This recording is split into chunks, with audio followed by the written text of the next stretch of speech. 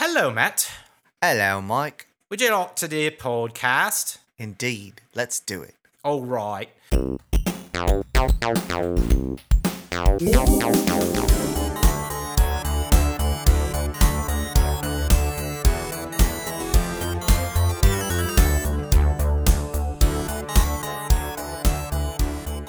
Welcome to Hacking the Grepson. We're a podcast. We're Matt and Mike, and we talk about programming and development things. And today, we're going to talk about something called the Builder's Trap, which is a small device that you put a little piece of cheese on, and then you set it, and builders come, and they get caught in the trap, and then you do whatever you do with them. No, that's not what that is. Take that, Bob the Builder. Yes, it's how do you trap Bob the Builder? Well, you use the Builder's Trap. That's what really happened to the doozers on Fraggle Rock. Oh, whoa. Okay, so no, the Builder's Trap is a thing that Matt is going to talk about, and then we will discuss some more details of it and either support or refute it in various measures. Take it away, Matt. Great. Thank you, Mike. This comes from a blog post on Pat Kua's blog, I believe. It's patkua.com. I'm sure the link will be in the description somewhere. Called The Builder's Trap. And basically, it's talking about the situation where that I am particularly guilty of this, and I recognize it. Where, as a developer, when you are presented with the opportunity to build something or use something that already exists, we have a tendency to lean towards the I'm just going to build it myself. What's the not made here or whatever that exactly that fallacy is. Yeah. Yes. There's a couple of sections to this, but I think we can kind of talk about it in general and then dive into some of the subsections of the blog. I don't want to go through the entire blog individually, but sure. What's your experience with this kind of phenomenon? Well, what I get from this is that when you are, working at a company, or if you're just, tooling around on the internet and you see some cool project that someone built or something, and you're like, oh, well, that's cool. I could use their tool that they built and ostensibly tested and has documentation and has support and all that stuff, or I could build my own because it's more fun. Because there's a quote not far down into this blog post that says, if you're a developer, you might think, isn't that the point of software development, i.e. building things? And Pat Kua says, no, non-builders know this. Software is only one way to reach a particular goal. And so, what I'm getting out of this is that it's kind of the fallacy of coding for coding's sake, programming for programming's sake. It's like, I'm a programmer, I should program. I'm a coder, I should write code. But as Matt and I have said time and time again, because I 100% agree with, well, I 99% agree with Matt, that programming. No one should agree with me 100% of the time. Right. I made 100% of the time. I made sure to pull that back just to save myself in the future. Is that programming is a means to an end. It's a tool. No one it's not like we created the first programming language because we wanted to put zeros and ones into a punch card. We had a problem, and we knew that we could put a machine together that would take those zeros and ones and do something useful that would solve that problem. And so that continues to today, which is there are problems, we need solutions. Maybe the solution is to build something, or maybe it's to use something that already exists. Like, I want a blog. Well, I could make my own blogging software, or I could use WordPress, which already exists and is well supported. And so, but like you, Matt, I fall into this trap too. I want to jump in right there because I thought that particular example that they used and that you just brought up about blogging was really funny, because I absolutely did that. The first time I saw a blog online, I was like, oh, that's kind of cool. I like that. And it didn't even cross my mind that there was some software out there that I could just grab. I just built my own. and did it myself. And it looked a Sure. lot like those, but I'm like, I fell into the builder's trap hard there. But that was my first blog, was one I wrote the software around it myself. Yeah. Well, and you probably learned a lot, and you got to play and write software, which is the builder's trap. Because now, Indeed. well, actually, that I don't know if that instance would be considered a builder's trap, because you weren't working for a company, you didn't have a deadline, you didn't have a budget, you were just like, oh, I saw a cool thing, I got some time, I got interest, and then you built it. So is that what a builder's trap looks like, or is that a proto builder's trap? I don't know. I think it depends on what your goal is. Okay. And they address this a bit in the blog, which I appreciate, that sense of nuance, which is, if your goal is to learn how to write blogging software, then yeah, writing it yourself is the right answer. If your goal is to write a blog post, it's probably not. For me, it was both. I was trying to learn more web development, and I thought, hey, I'm funny. I will write these really funny articles. I'll write my own funny blogs. I didn't use that word because I didn't know it at that time, and they definitely were not funny. But I wrote them. I think maybe some people might call that the builder's trap, but the builder's trap has a real negative connotation to it, and it seems like it's like when you have to make a decision of whether to build something or not, and you decide to build it, it's not necessarily a trap, but Right. it is an option in a certain circumstance that a lot of developers will choose. And if it doesn't work towards the goal of the overall project in the way that the company or the organization needs, then it has become a trap. But they're talking about what does it look like, and I just wanted to mention real quick is that they have a webcomic here, and the title of the webcomic is Yagni, or Yagni, which I believe stands for "You Ain't Gonna Need It." And there's two people talking, and there's a picture of a very large airplane engine with a comically small saddle on it, sitting on like a piece of wood with some wheels on it. And he says, "We built the fastest engine for our app." "Oh, what's the saddle for?" "That's the app. We kind of blew our budget on the engine."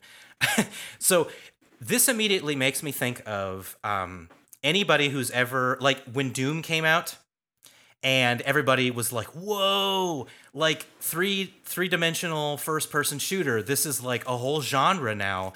And lots of people wanted to make a Doom-like.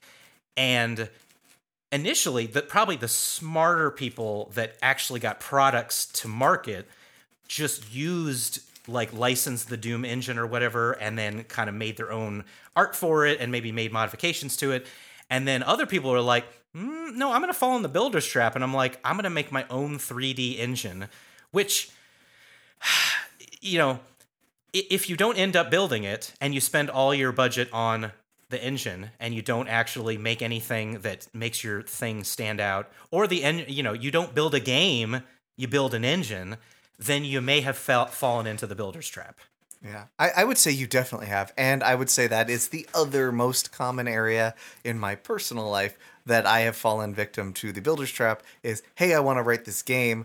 Hey, all this game software frameworks suck, and I don't like the way that they work. Why can't I write my objects the way I want to, and then have the game engine just be a really lightweight thing that just goes and grabs the information, instead of have to build it in this stupid event loop thing, like directly, because there's no way to access things, right? And so I go off and build my own. And I've done that with text adventure games, which I know you have also done. I've done it with like RPG type, like top down. I've done it with platform. Like I've done it with all sort. Shut the Box. I did that one as I wrote that one from scratch. Not that they needed an engine. And I think that's why it's trap, right? It's a builder's trap, not because building is the problem, but because it's so seductive and it's just gonna pull you in, and now you're trapped. The siren's call of writing the code yourself. Right. And I think that leads us to this three item bullet point list that I think we should go over, because what causes this builder's trap? And let's just go over each one of them. The first one is over optimism. They say the software estimation is difficult enough. The builder's trap emerges when developers overestimate their ability to write code. How hard can it be? Is the phrase to watch out for. And yeah, I mean, I think a lot of developers, because we're used to building these little systems, these little worlds, can get a bit of an ego. And we're like, oh, I know, I know how to do this. I know how to build stuff. And so you think, oh, we need a thing? Well, let me build the thing because I know how to build things, And so I think that's where that over-optimism comes from. Because, yeah, sure, you can build things, but how long will it take? Are you going That'll to support it only take me forever? 15 minutes. Yeah. Right. Are you going to support it forever? Are you going to write all the documentation? Are you going to test the whole thing? Right. Yeah, and I think that's the thing, right? Is there's the core concept of the thing you're building is pretty straightforward, but now you need to make it work at scale, or you need to, there's some nice to haves in there that I would like to have, but this actually turned out to be really complicated. Like I want to include some autocomplete in my blog. Now I got to tap into the AI engine over there, and I don't want to use that API. I'm going to write that myself too. And it just gets deeper and deeper and deeper. It's so easy to spend so much time on these things when you think it'll be simple, because conceptually it is. It's right. The edge cases and the nuance that makes coding difficult. It's why it's a profession and not just something that we just throw at anybody. Some people have a better ability to write those kind of codes and think about all those cases, and they take time to deal with, especially if you want them to be robust. Yeah, I was going to say, the second one of these, which definitely is the thing I have, is desire to learn while solving problems. And I love to learn. It's the thing I like. One of the things I really like about this profession is I get to learn new stuff all the time, but I also really like solving problems. And if I can do them both at the same time, how fun is that? I got to learn this new thing, and I solved a problem. I made this blog software that no one except for me ever used, and I learned how to do it. How cool is that? Right. Yeah. Yeah, I agree. Yeah, one of the reasons why I love being a developer is learning new things and trying and experimenting. It's I'm not a chemist or a biologist, so I don't do real world experimentation, but I do with code, and it's fun to do that. But where this falls into what makes it a trap is that often makes it take longer, and it means that you may not be writing the best of that ever because you are learning while doing it, as opposed to using something that exists that already has gone through all those edge cases that you mentioned and has scaled.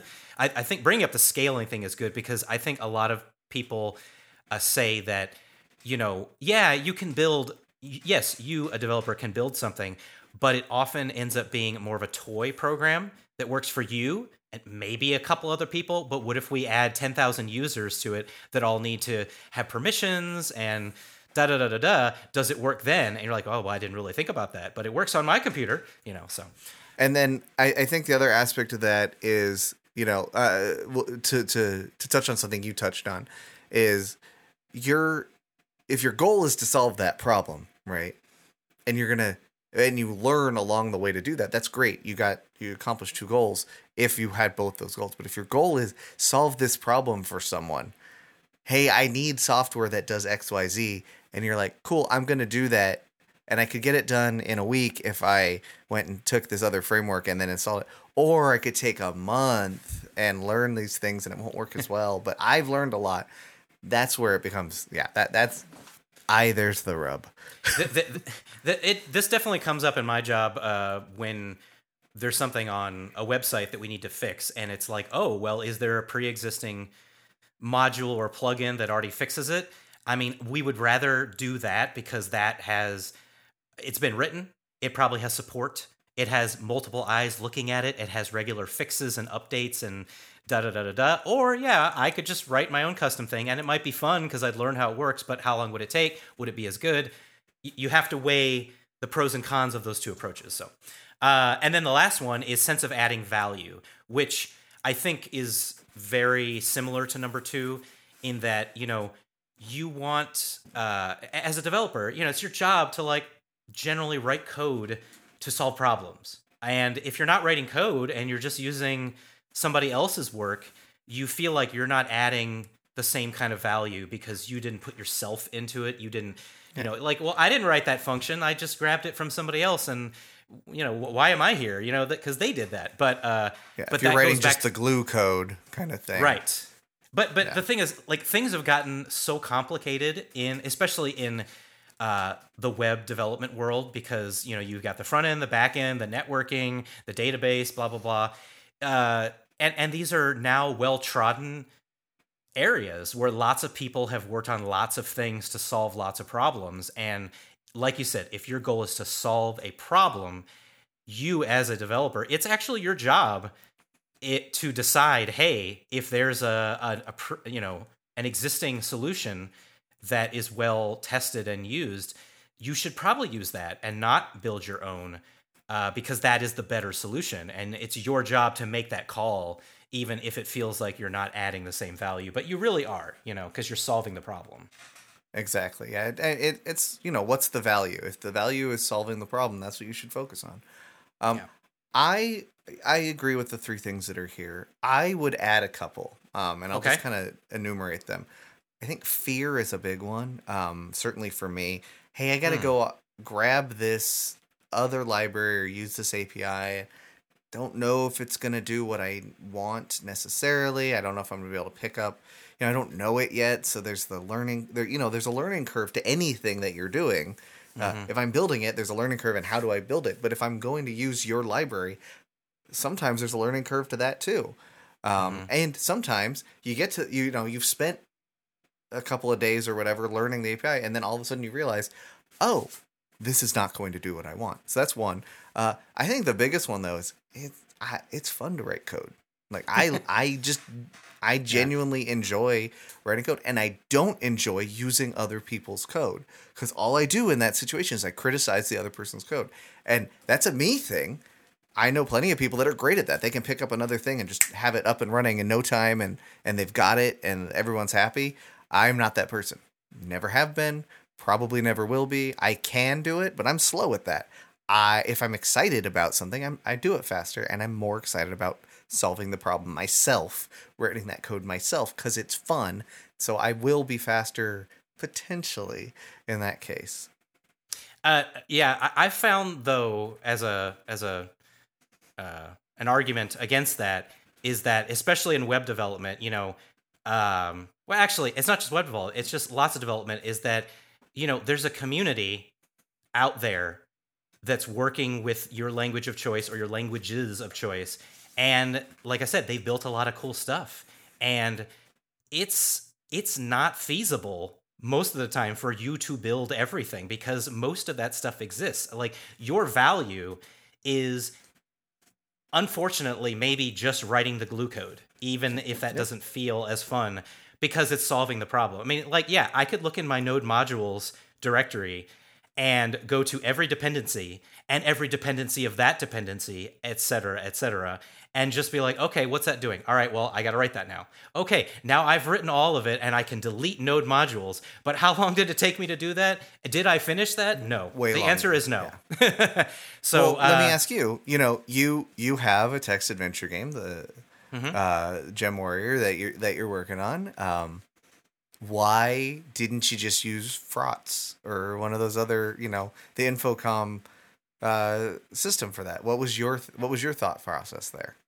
I think, because my problem was not this text adventure I made, like the particular title and theme and characters and whatnot doesn't exist, and that's my problem. So how will I most efficiently solve that problem? No, the problem was I've never made a text adventure before, and exactly. So I built the whole thing. Yeah, and that's exactly my mindset in those situations. I find it fun to write the game engine for a text adventure game. I've done it multiple times in multiple languages and never written a full adventure because I get bored after that because that's not the interesting part to me. I want to write the engine.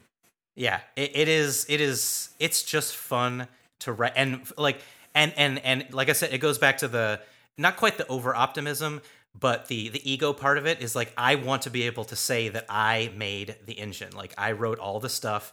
I don't have a node modules directory in GemWarrior. Like it's a folder with subfolders of JavaScript files that I wrote. I mean, maybe the concepts or some of the like the name generator code when you start and it shows you your name and you can just randomly generate a name. I mean, I didn't write the Markov chain function, but I did translate it to JavaScript from something else. And if but, you didn't know what a Markov chain was before then, now you do, right? Right. Like, and there's something to that because now you have a skill set that you may not have had before.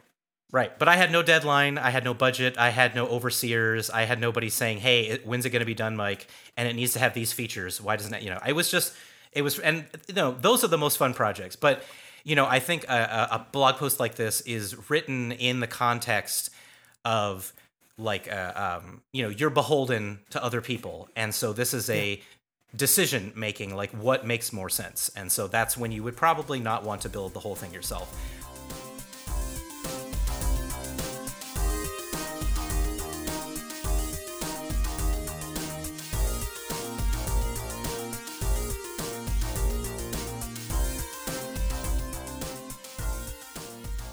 Yeah, the next section of this blog post is the consequences of the builder's trap, and I think we've touched on a lot of these already.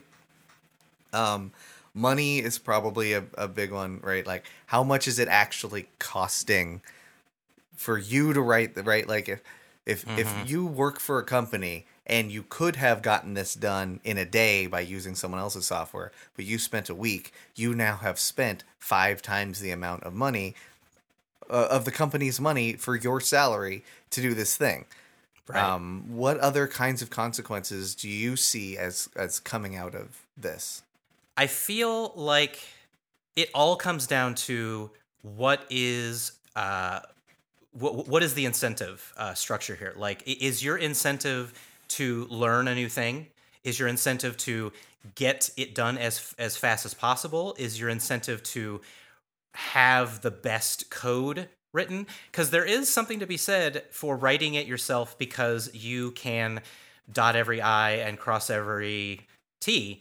Whereas if you just pull in a package from somewhere else, unless you are 100% auditing that, you're more or less trusting it on good faith that it is not doing anything malicious. And I mean, I know no one would ever try to do that, but it's possible. So I think that's really the consequence of you building it yourself.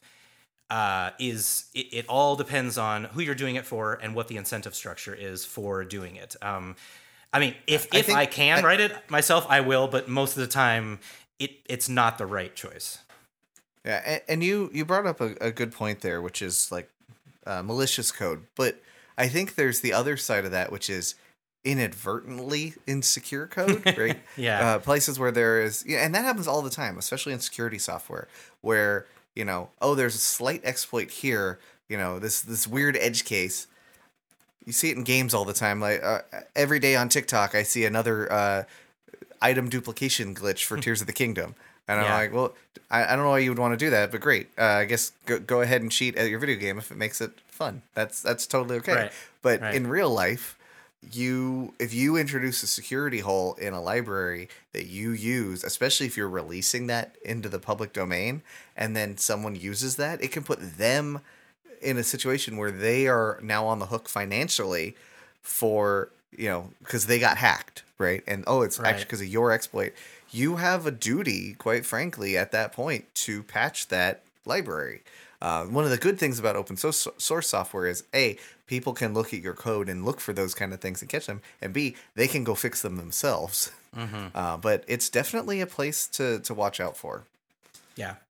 Consequence-wise. I think the next section also touches into consequences, so I think we can probably talk about that, which is what's missing from the builder's trap. And I think really what they're talking about is what's missing from that decision.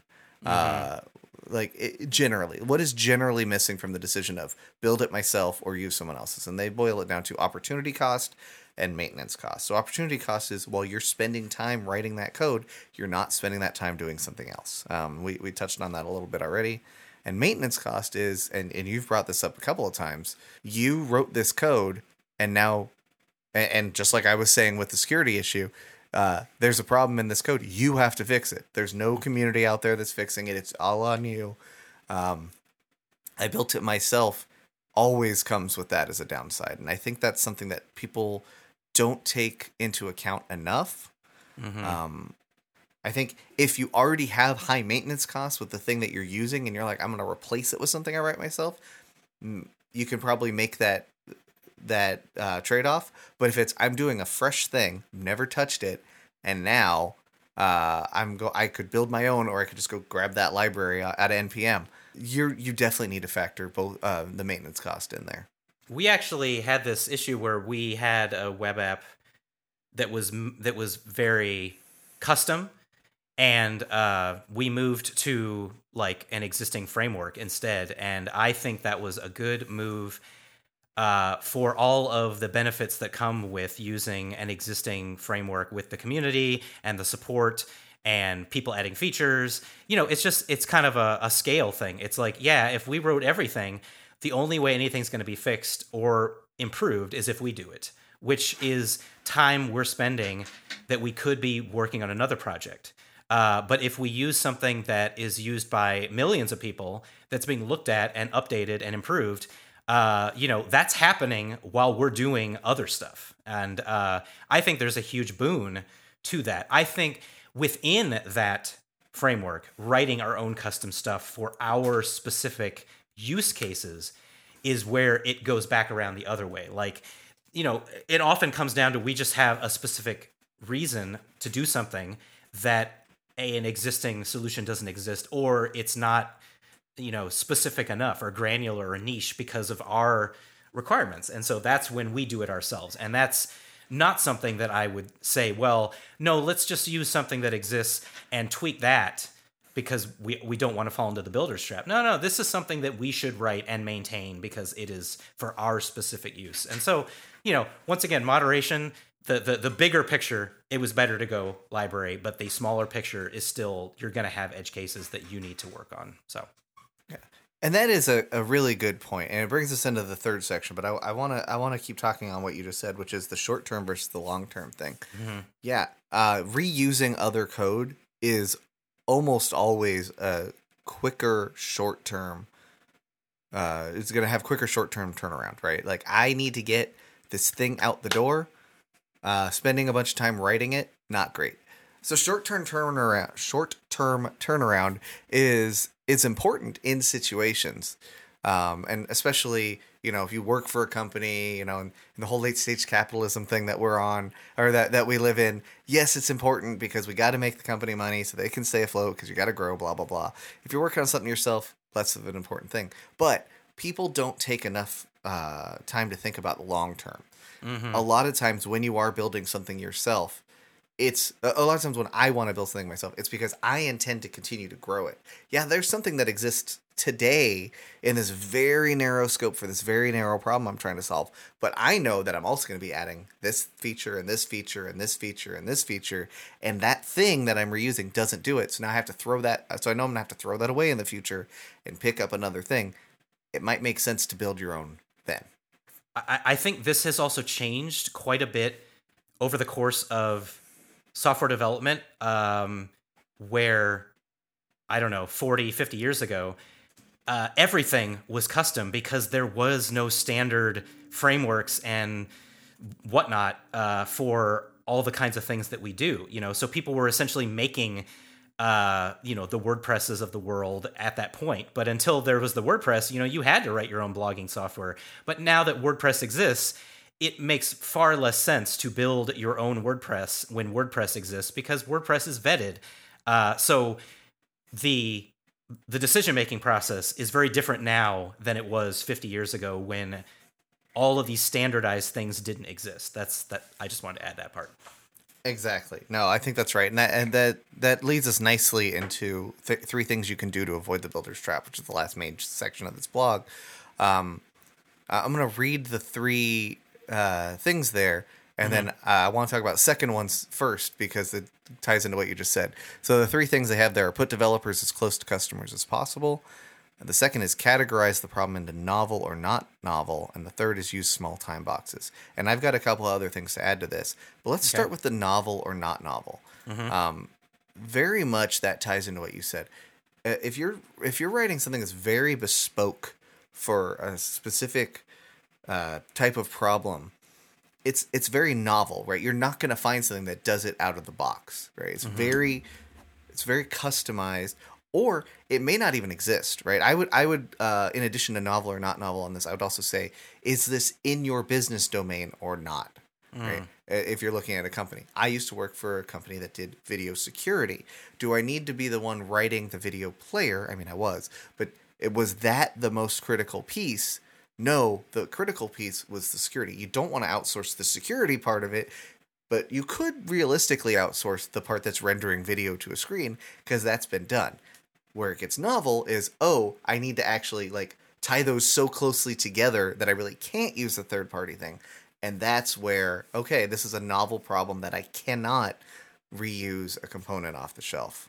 That actually makes me think. So, are you saying that it might almost always be better to start with the existing solution until you realize that you have a novel problem and then switch to custom? Like, don't think of building first. Think of off the shelf first and then switch to novel or to building it if you find the novel thing. Yes and no. Yes, I think that's usually the right solution. Yeah. If you don't know what the future holds, right? If you're going for a really agile style of development and you're not planning out at all, like if you're going very short term, you don't know what you want, or you're trying to just iterate rapidly, it probably makes sense to just get something that's going to get the solution out the door the fastest. And then when the customer's like, hey, that's great and all, but I need it to be green, and you're using the doesn't have any green in it library, and you have to do a full refactor, that's a problem. Right. But if you knew up front, hey, I'm never going to need green, or I will definitely need green, that helps you make that decision later on, or early on. If you don't know that, then you should go for the cheap, quick method. If you do know it, then you should say, is this something that I'm going to need to build onto or not? But again, and then a lot of it comes down to, is this something that is it something that I need to have really fine-grained control over? Might make sense to build. Is it not? Is it not a novel thing? There's a million different widgets that can show me a button in HTML and CSS, right? JavaScript, right? Like that whole ecosystem. Do I need to write my own? Probably not. Someone else has done it. Is my entire business all around how cool the effects are when I press a button? Then it probably doesn't make sense to build it on someone else's. Right. That's very point. Yeah. In the web world, like Bootstrap is a super popular style system that basically, makes all of your typography and what your buttons look like and what your headers look like. And that is an excellent way to start pretty much any website, and there's other kinds that are like Bootstrap, but Bootstrap's kind of like the OG. There's nothing wrong with starting with Bootstrap and then realizing that, we really want this to be incredibly custom, and Bootstrap is forcing us to be too Bootstrap-y. And so we look like every Bootstrap website that has ever existed, which is definitely a problem. When everybody's using off the shelf, you get a lot of homogeneity, or everything looks the same. Homogeneity is right. Yeah. Yeah, and that can be a design, doldrum where you don't stand out because everybody's using the same Bootstrap, and so that's when building something yourself might make sense because your value is that your website looks cool. But if your website is literally just a way to get someone to, fill out a form or call a phone number, then just use Bootstrap and move on with your life. So.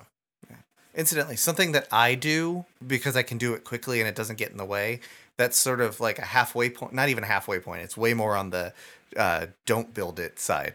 But when I'm going into a situation, I don't know if I'm going to need to write a section myself. And I know that there is something that does what I need today out there. I will often use that thing, but I will put my own interface in front of it so I can use my interface everywhere else in my code, so that I can very easily rip out the back end and replace it, and I've got my nice clean API that I wrote that I like that works a certain way, and maybe it works exactly like that, and I can use it to maybe make certain things a little easier to use in the libraries, because often there's a bunch of extra parameters that only the professionals are ever going to use, and I don't want to pass them in every single time, or it's always going to be the same for my application.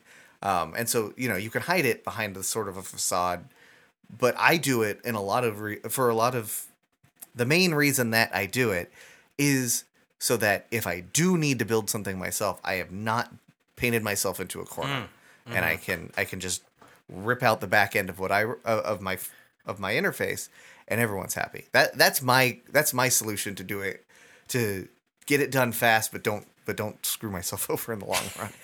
Yeah. So what about the other one? Put developers as close to customers as possible and use small time boxes. What are your thoughts on those? I like the time box one, but let's come back to that one. Okay. I'm not sure how I feel about put developers as close to customers as possible. I agree with that in principle. I don't know that it's necessarily a good solution to the builder's trap thing. And the main reason I think that is if you're talking to the customer, if you're getting your requirements directly from the customers, they're going to give you very narrow, specific things that they want for their specific use case, and you're more likely to end up with a very bespoke, custom, non-generic thing for that customer. So there's a balance to be struck there. I do think being aware of the customer's needs from a time standpoint is very important to the builder's trap. Because if someone just says, hey, Matt, go do this, and they don't give me a timeline, I'm going to do it the way I want to do it, even if it's going to take the longer time, right. If you don't give me a time limit, which is why I set my own deadlines on things all the time. Right. What do you think about the put developers as close to customers as possible piece? Yeah, I think this is a road you have to carefully tread, because for that very reason, yeah. If the developers get too close to the customers, you get very bespoke things, and you really need to strike a balance between something that is iterable for future development from a developer standpoint, so more generic, more modular, but also has the power to adapt to customers' needs. And that's something actually that we're working on right now as we're doing a redo of a particular website where the current one doesn't have as much power for the users to do more custom specific things. So if they want a specific change, we have to build it. But it's better for everybody if we know, so developers getting close to customers, if we know the use cases they have so that we can build the web app in a way so that they have the ability to make those changes. I don't think that customers should be sitting next to developers as they develop. That's too close. I think they should be having meetings with them occasionally, so that they can all be on the same page. Because if you do the waterfall method where they just get all the requisites ahead of time and then everybody disappears into their corner for 6 months, that will never work, especially in a web development kind of situation. But you don't need to have a meeting every day. But yeah, you need to find that thing in the middle where they are aware of what the limitations are, but also that the developers are not completely separated from what the customers want, because then you'll just keep having to iterate over and over again until they're happy. So you need to at least have some idea. The last one was use small time boxes. Big time boxes are bad. Good. Yeah. Like a goldfish will grow to fill the space that it can occupy. If you give it a really big tank, it'll get bigger. We will use all the time. A developer will absolutely use all of the time available to them to build. So if you say, I need this thing in a week, or another place to put a time box would be, okay, go ahead and look into developing it, but you can only spend like the next 3 days looking into like what it's going to take and really like submit it, like time box it. Say, this is how much time you have to do this thing. Yeah. It keeps your options smaller, and fewer options, I think, is probably the biggest thing that would drive me away from falling into the builder's trap is say, I need to have this done by the end of the week. I am much, much less likely to try to write unnecessary pieces of it myself. I'm going to find every shortcut I can take because that's not a lot of time to do software development properly. Yeah, no, I completely agree that deadlines in general are a good thing because, the time not to get too existential, but the time we have on this earth is generally limited. You do not have infinite time to bike shed or yak shave your pet project. Maybe in the next life you will have that, but in this life we need to put some boundaries, and boundaries are good. Even art needs to have restrictions because I think it's good, and it because for that very reason is that it's a fun thing to build stuff, and you can spend literally infinite time tweaking and changing and because then something new will come out in the middle of your project and like, oh, I want to try that. Oh, now we got to redo the whole thing. So yeah, time boxes are good. They get things done because it is important to actually finish things. If not just for your customer or your boss, I have lots of projects that are kind of in mid completion. Same with music and art. I have lots of songs that are in mid completion, and they are, I don't want to say an albatross, but they're always on my mind. I'm like, oh, I need to get back to that thing because I do really like the finishing of it. I like it to be done, and I have completed that because, I do feel that art is rarely finished, just abandoned, as I'm sure I've said before. Abandoning your web app or your software development project is not the way to think about it, but finishing it in a time is good. So that's a lot of words to say. Yes, I agree. Yeah, I think that pretty much wraps up what we want to talk about for this. I think this was a pretty good. I think they make a lot of good points in this blog. The Builder's Trap is definitely something to watch out for. Should you never build anything? No, that would be stupid. Should you always build everything? No, that would also be stupid. Find the balance. Think about it. What makes sense to build yourself? What doesn't? In light of all of the other inputs into that system, right? When is it due? What skills do you have? What don't you have? How customized does it need to be? I think the biggest thing that would drive me away or towards building something myself that boils down to design, right? If I'm designing it ahead of time and I'm like, or not even design, if I'm looking long term and I say I definitely am going to need this piece to do X, Y, and Z, and every library out there only does X and Y, I will at least build part of that. And if you can find that middle ground, I think that's what you want to aim for. Yeah.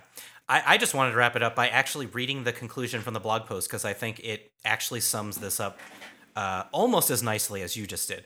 In conclusion, they say, developers don't fall into the builder's trap with ill intentions.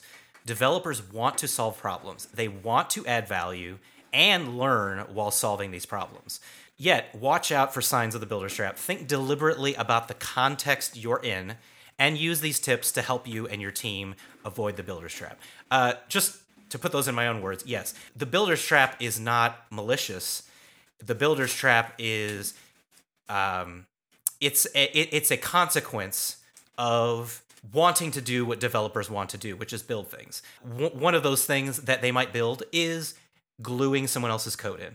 That generally is not as fun and not as rewarding, but it is just as important. And it is your job, if it is your job, to decide which is the better choice. And even if it's not on work, even if it's just your own personal project, there are sometimes we're just like, I don't want to build a 3D engine, but I do want to make a Doom-like or whatever the current 3D action game is now. So I'm going to use the existing engine and put my own spin on it and then I'll have a game, and I won't just have 6 months of a half-written 3D engine that doesn't work as well as the Doom engine and no game. So yeah, that's my story and I'm sticking to it. Thank you, Dennis Miller. I would do an impression of him, but I can't. It's a news, and I am out of here. Yeah, that was Dennis Miller's. I don't remember who did that. That's my story, and I'm sticking to it. Wasn't that like That may have been Norm Macdonald. Colin Quinn Oh, or it could something? have been Colin Quinn. I think it was Colin Quinn, yeah. So that's the Builder's Trap. Thank you, Pat Kua.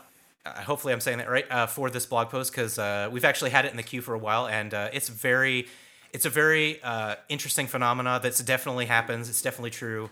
Definitely worth the discussion. But that's all we have for this episode of Hacking the Grepson. You can find more episodes at hackingthegrepson.com. Thank you for listening, and until next time, we now return you to your regularly scheduled lives already in progress. Bye.